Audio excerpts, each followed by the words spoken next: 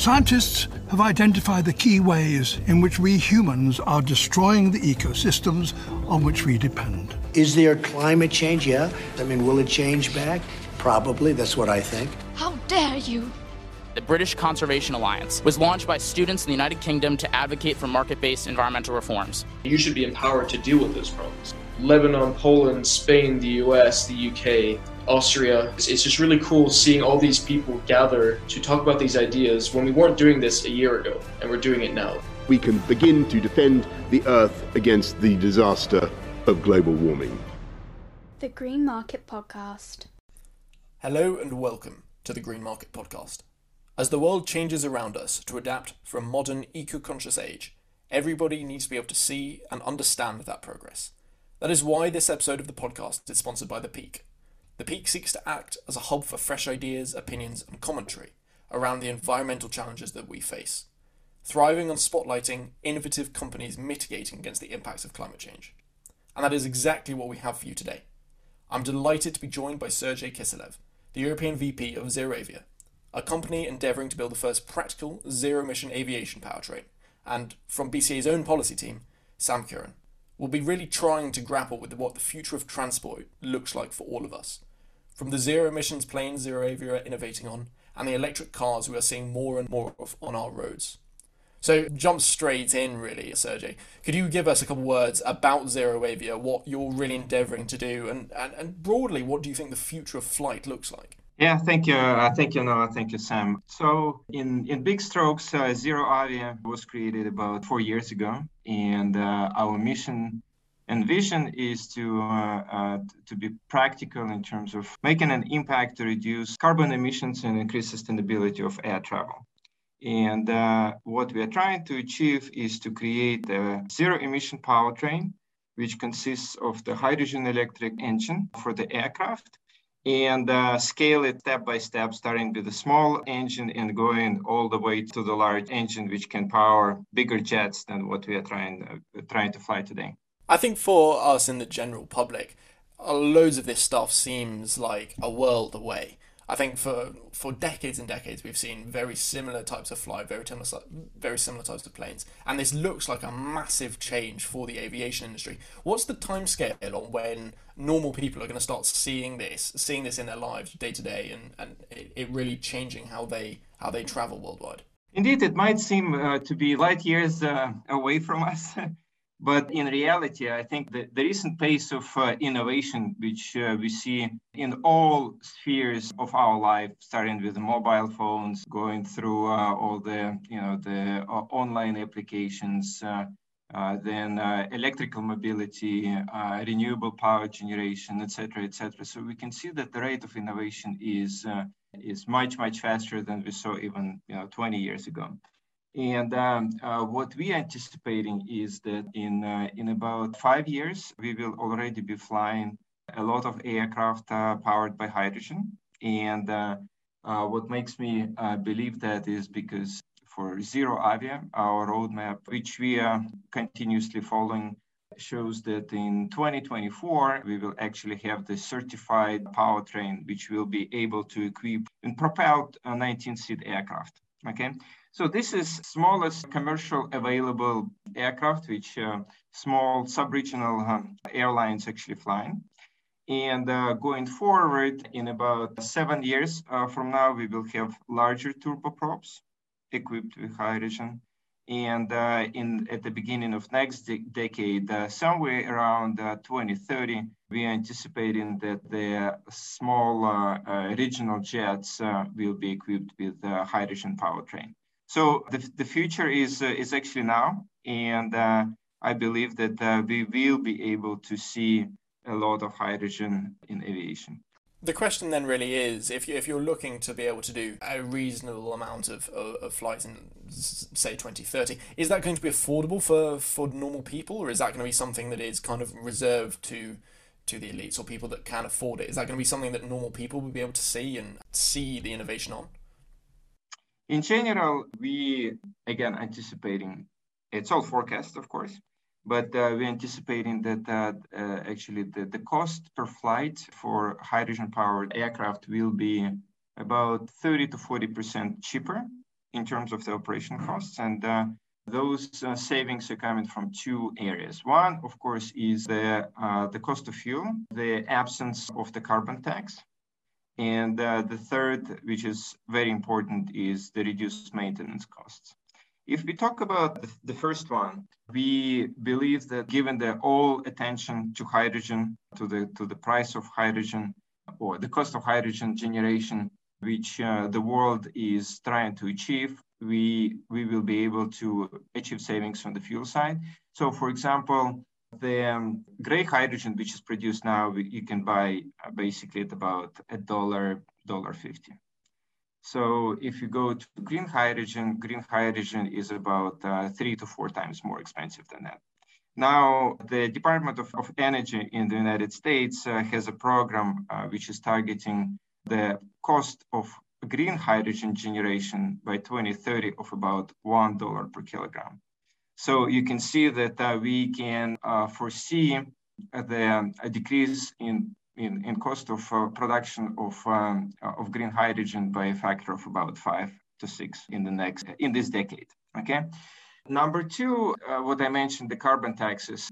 Given the attention which is the world and the government is paying now to reducing carbon emission, the CO2 prices are expected to go up. Okay, and with the zero emissionness of hydrogen electric powertrain, of course, we will not have that. Okay, and the last but not the least is the cost of maintenance. So if you compare the cost of maintenance of electrical cars with internal combustion cars, you can see the world of difference. And of course, one component is the number of moving parts. The second is the high temperature combustion, which is taking place in the internal combustion engine cars. And all those differences will be passed over to hydrogen electric powertrain. And correspondingly, there will be similar types of savings, which you can see in on the ground electrical transport. Sam, what jumps out to you here? Because I think there is a massive disparity in the understanding and perception of this kind of thing through various industries. And I know you've got a specific interest in engines and transport. So what jumps out to you from hearing all of that? So my experience, I haven't worked with hydrogen directly, but I have an exposure for it through my work. My understanding is that it's very slippery and it leaks for everything. So obviously Toyota's had their program of hydrogen cars. So they had their hydrogen electric. They're now beginning to come out with combustion engines that run on hydrogen. And they've spent a lot of time on that. And especially when it comes to storing the hydrogen in the planes, storing the hydrogen in the cars, I believe they're carbon composite storage tanks rather than your traditional steel ones, all this sort of thing. They've put a lot of effort into that, and they're getting there, but it is taking them a long time. So I can see, could you comment on the aircraft industry? And I can imagine they're quite strict about fuel leaking, especially if it's hydrogen, because that tends to go boom rather than burn. And that's not very good on an airplane. I must admit, I don't know much about the maintenance requirements of hydrogen electric power fuel cells. So I don't know if that would be a true statement or not, to say that there's very little maintenance on them. Thanks, Sam. I think that we are actually benefiting quite a lot from the development of the companies like Toyota, which actually have thousands and thousands of electrical or hydrogen electric vehicles driving around the world. And I think that the main difference between ground transport and the aviation is that the costs which are associated with the fuel cell, while they can be prohibitively expensive for the $10,000 or $20,000 car, but for the aircraft and the engine, which costs on the order of $500,000, it's not such a significant part. Of course, it will be an important part of the costs, but in general, it's not going to be a deal breaker. Okay, so and the costs associated with the production of fuel cells are going down considerably. On top of that, the efficiency of fuel cells is actually improving quite a bit by a few percentage points every few years. So in general, as I said, we are benefiting quite a lot from the companies like Toyota. And one of the reasons why this whole topic of the fuel cell powered cars didn't take off is, I guess, twofold. One is, of course, the costs, which I just mentioned, which will not play as a significant role in aviation. But the second is the availability of the hydrogen pump station or, hydrogen refuelers.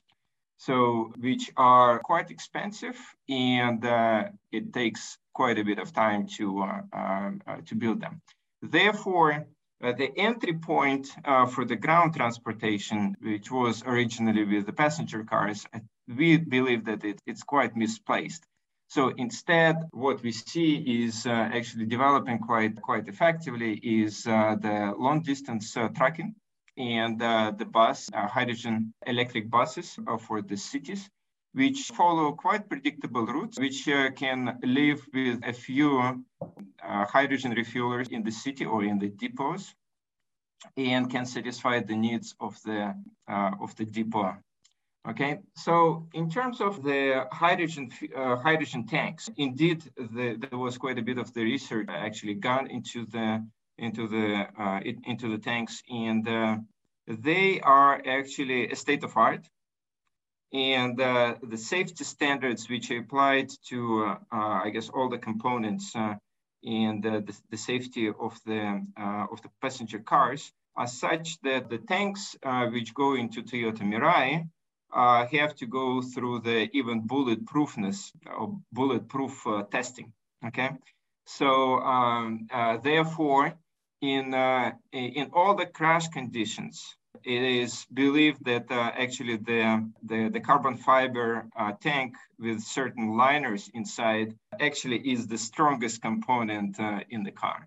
Okay, and of course the rest of the hydrogen pipes or the hydrogen gas handling system is going through the similar testing, but that is mostly stainless steel tubes or stainless steel tubes which go through quite a bit of rigorous testing, and they tend not to leak per se.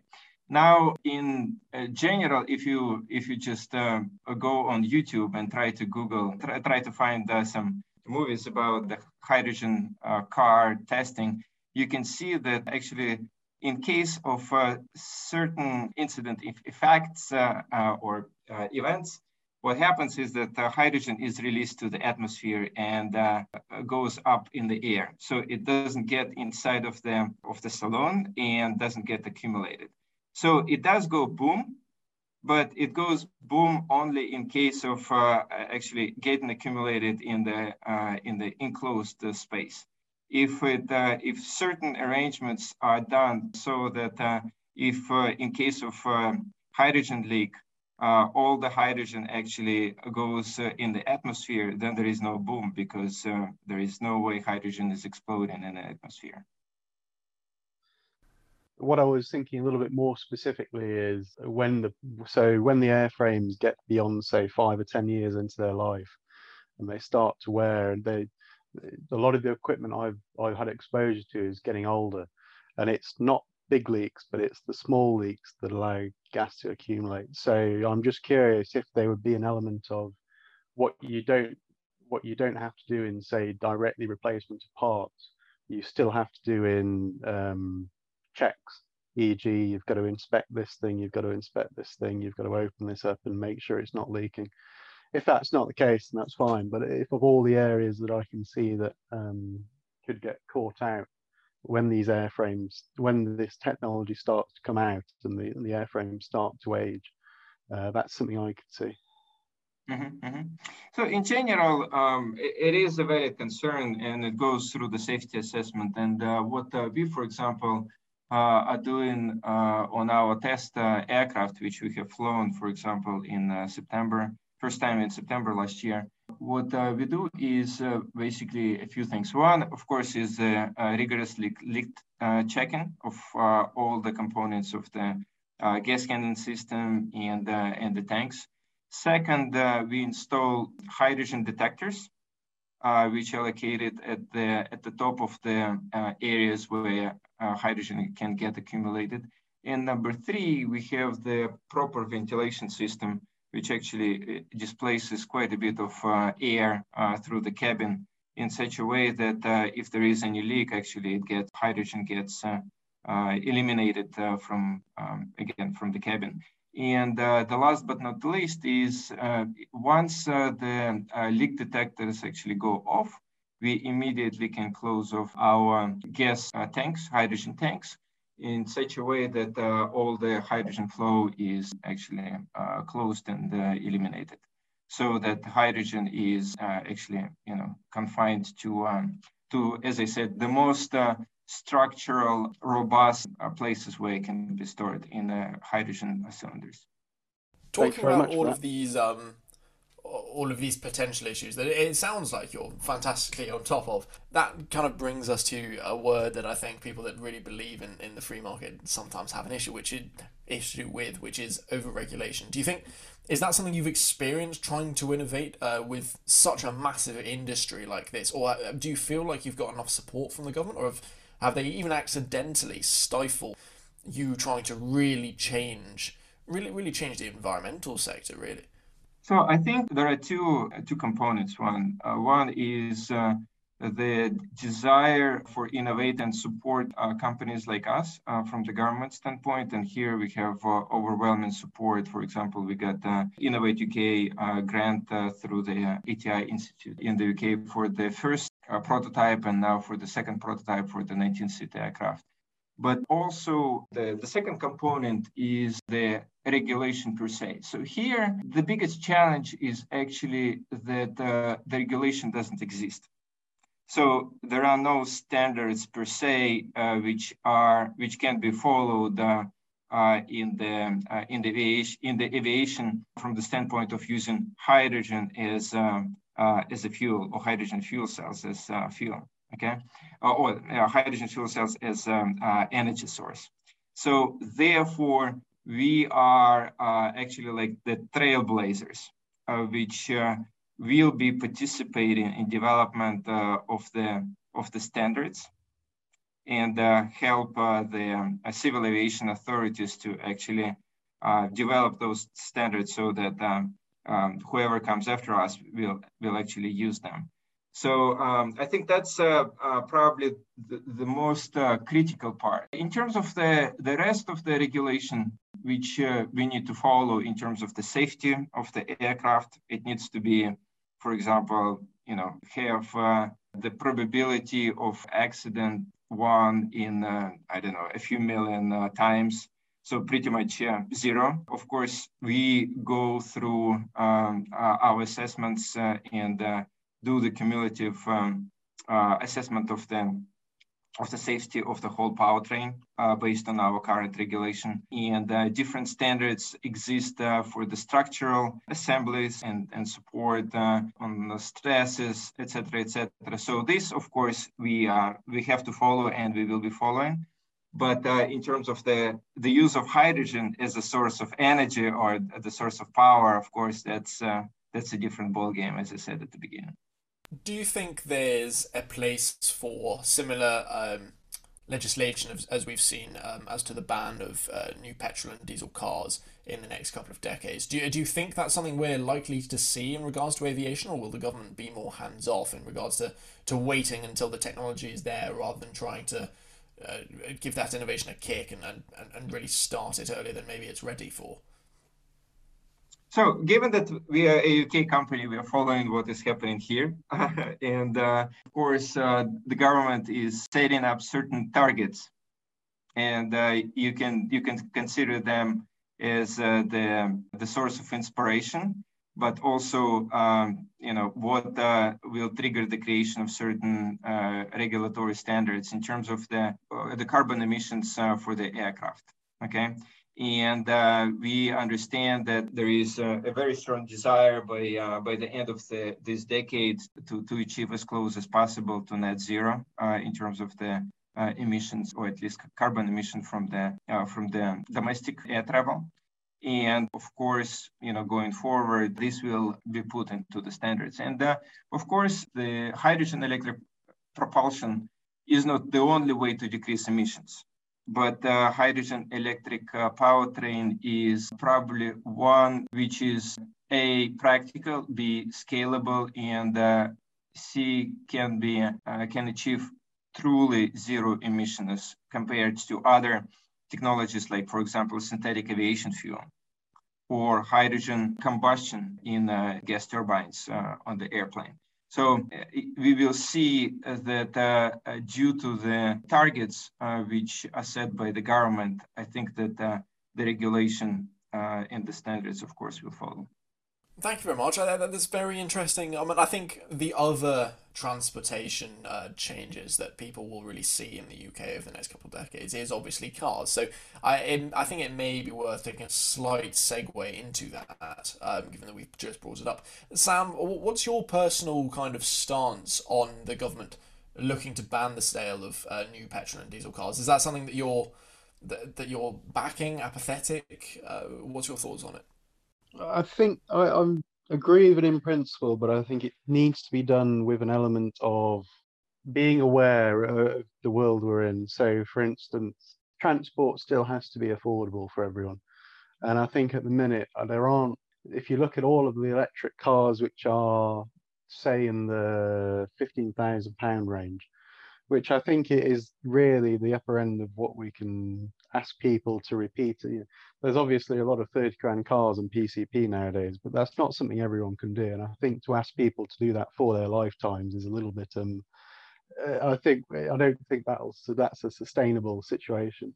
So for me, it has to be affordable. We can't just say, okay, we're going to do this, but on one hand, we're going to have no thought or no consideration about the consequences that has for everyone else. Because certainly if you look at most of the electric cars that are out at the minute, certainly all the ones the car journalists and this sort of thing like to go on about, the Audi e-tron, the big Teslas, they're all £100,000, which, it's fine saying, oh yeah, this £100,000 car is really nice. It's a real alternative to a petrol car, but that's not the same for everyone else. So for me, that's the biggest consideration. I don't feel that it's going to go one particular way. I think there's going to be a mixture of solutions, but so I don't have a favorite, so to speak. Sergey, what are your thoughts? Do you think we're at risk of making day-to-day travel almost a luxury industry, or do you think it will kind of work out in the end? So I remember the days when Tesla indeed was a £100,000 car. Now it's about 40 for the Tesla 3, and I can see that Volkswagen is actually producing something on the order of 30,000 £30,000 a car. And I think that with the development of with the price trajectory of batteries, which are actually the biggest contributor to the cost of the electrical vehicles, I think that we will see even 20,000 pound cars very soon. Okay, that's one.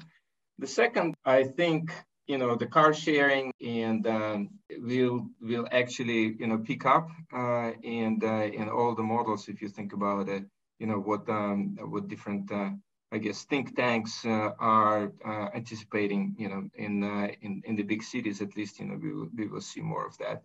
But I think that even more important is to see what will happen to the public transport, and this is what we see quite actively happening in the UK. Is that the buses slowly but surely are switching to electrical buses. The same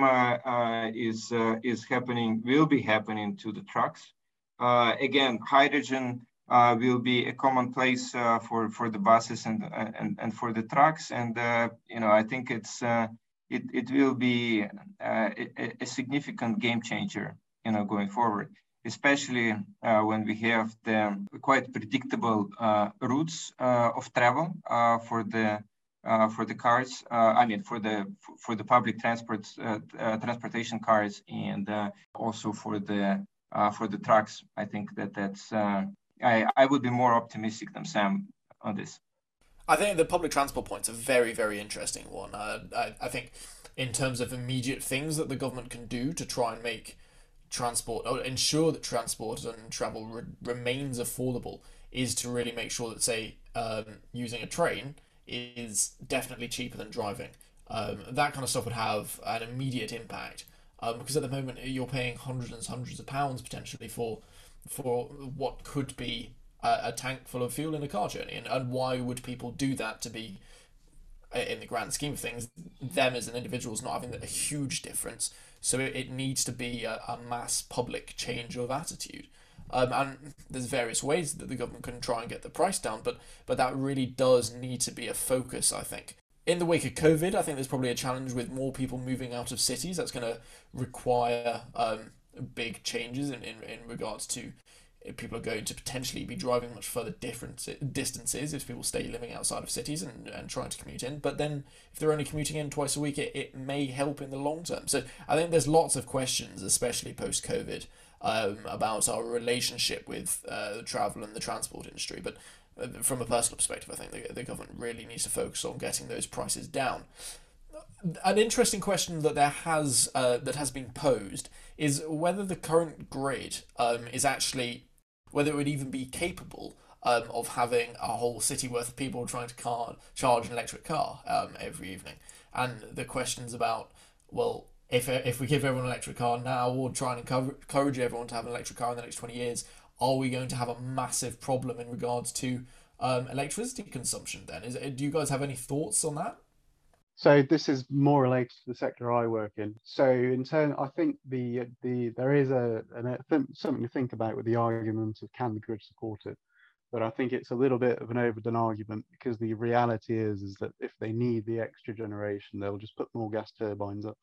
And you've actually started to see that with some of the plans the government's brought out for, I think it was supposed to be the largest gas CCGT plant in Europe, that they're trying to get through the environmental agency, and there's lots of disagreements going on with that.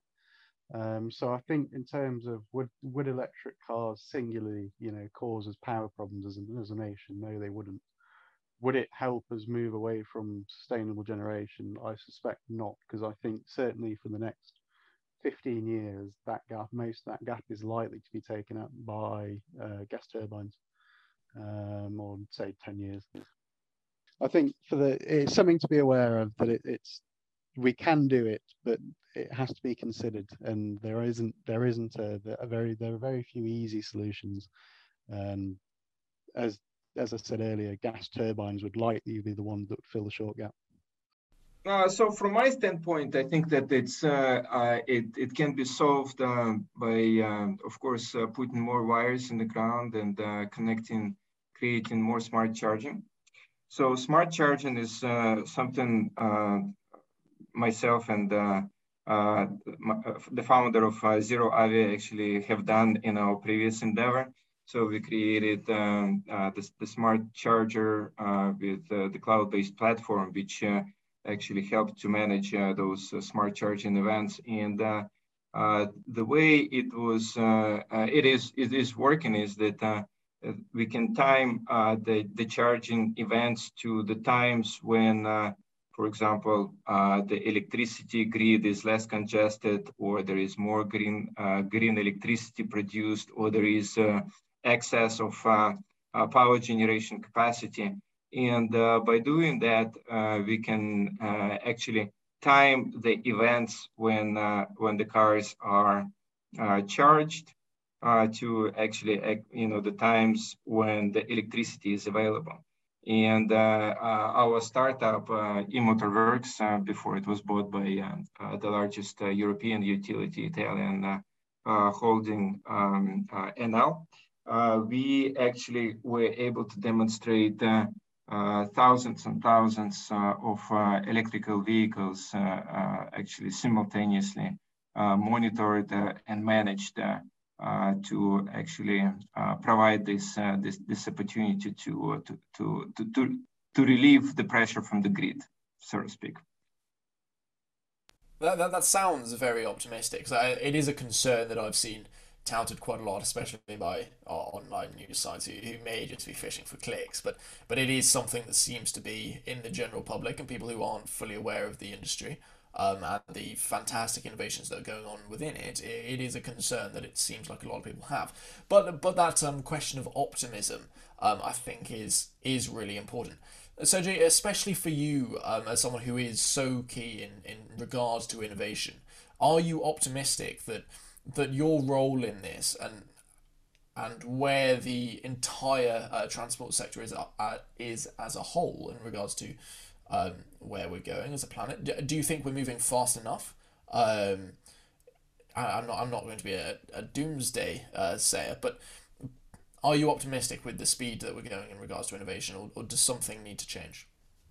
I think in general our inspiration should be Elon Musk, who is moving with the space program faster than what we're doing here on the ground, or the rest of the industry is moving on the ground or in the air.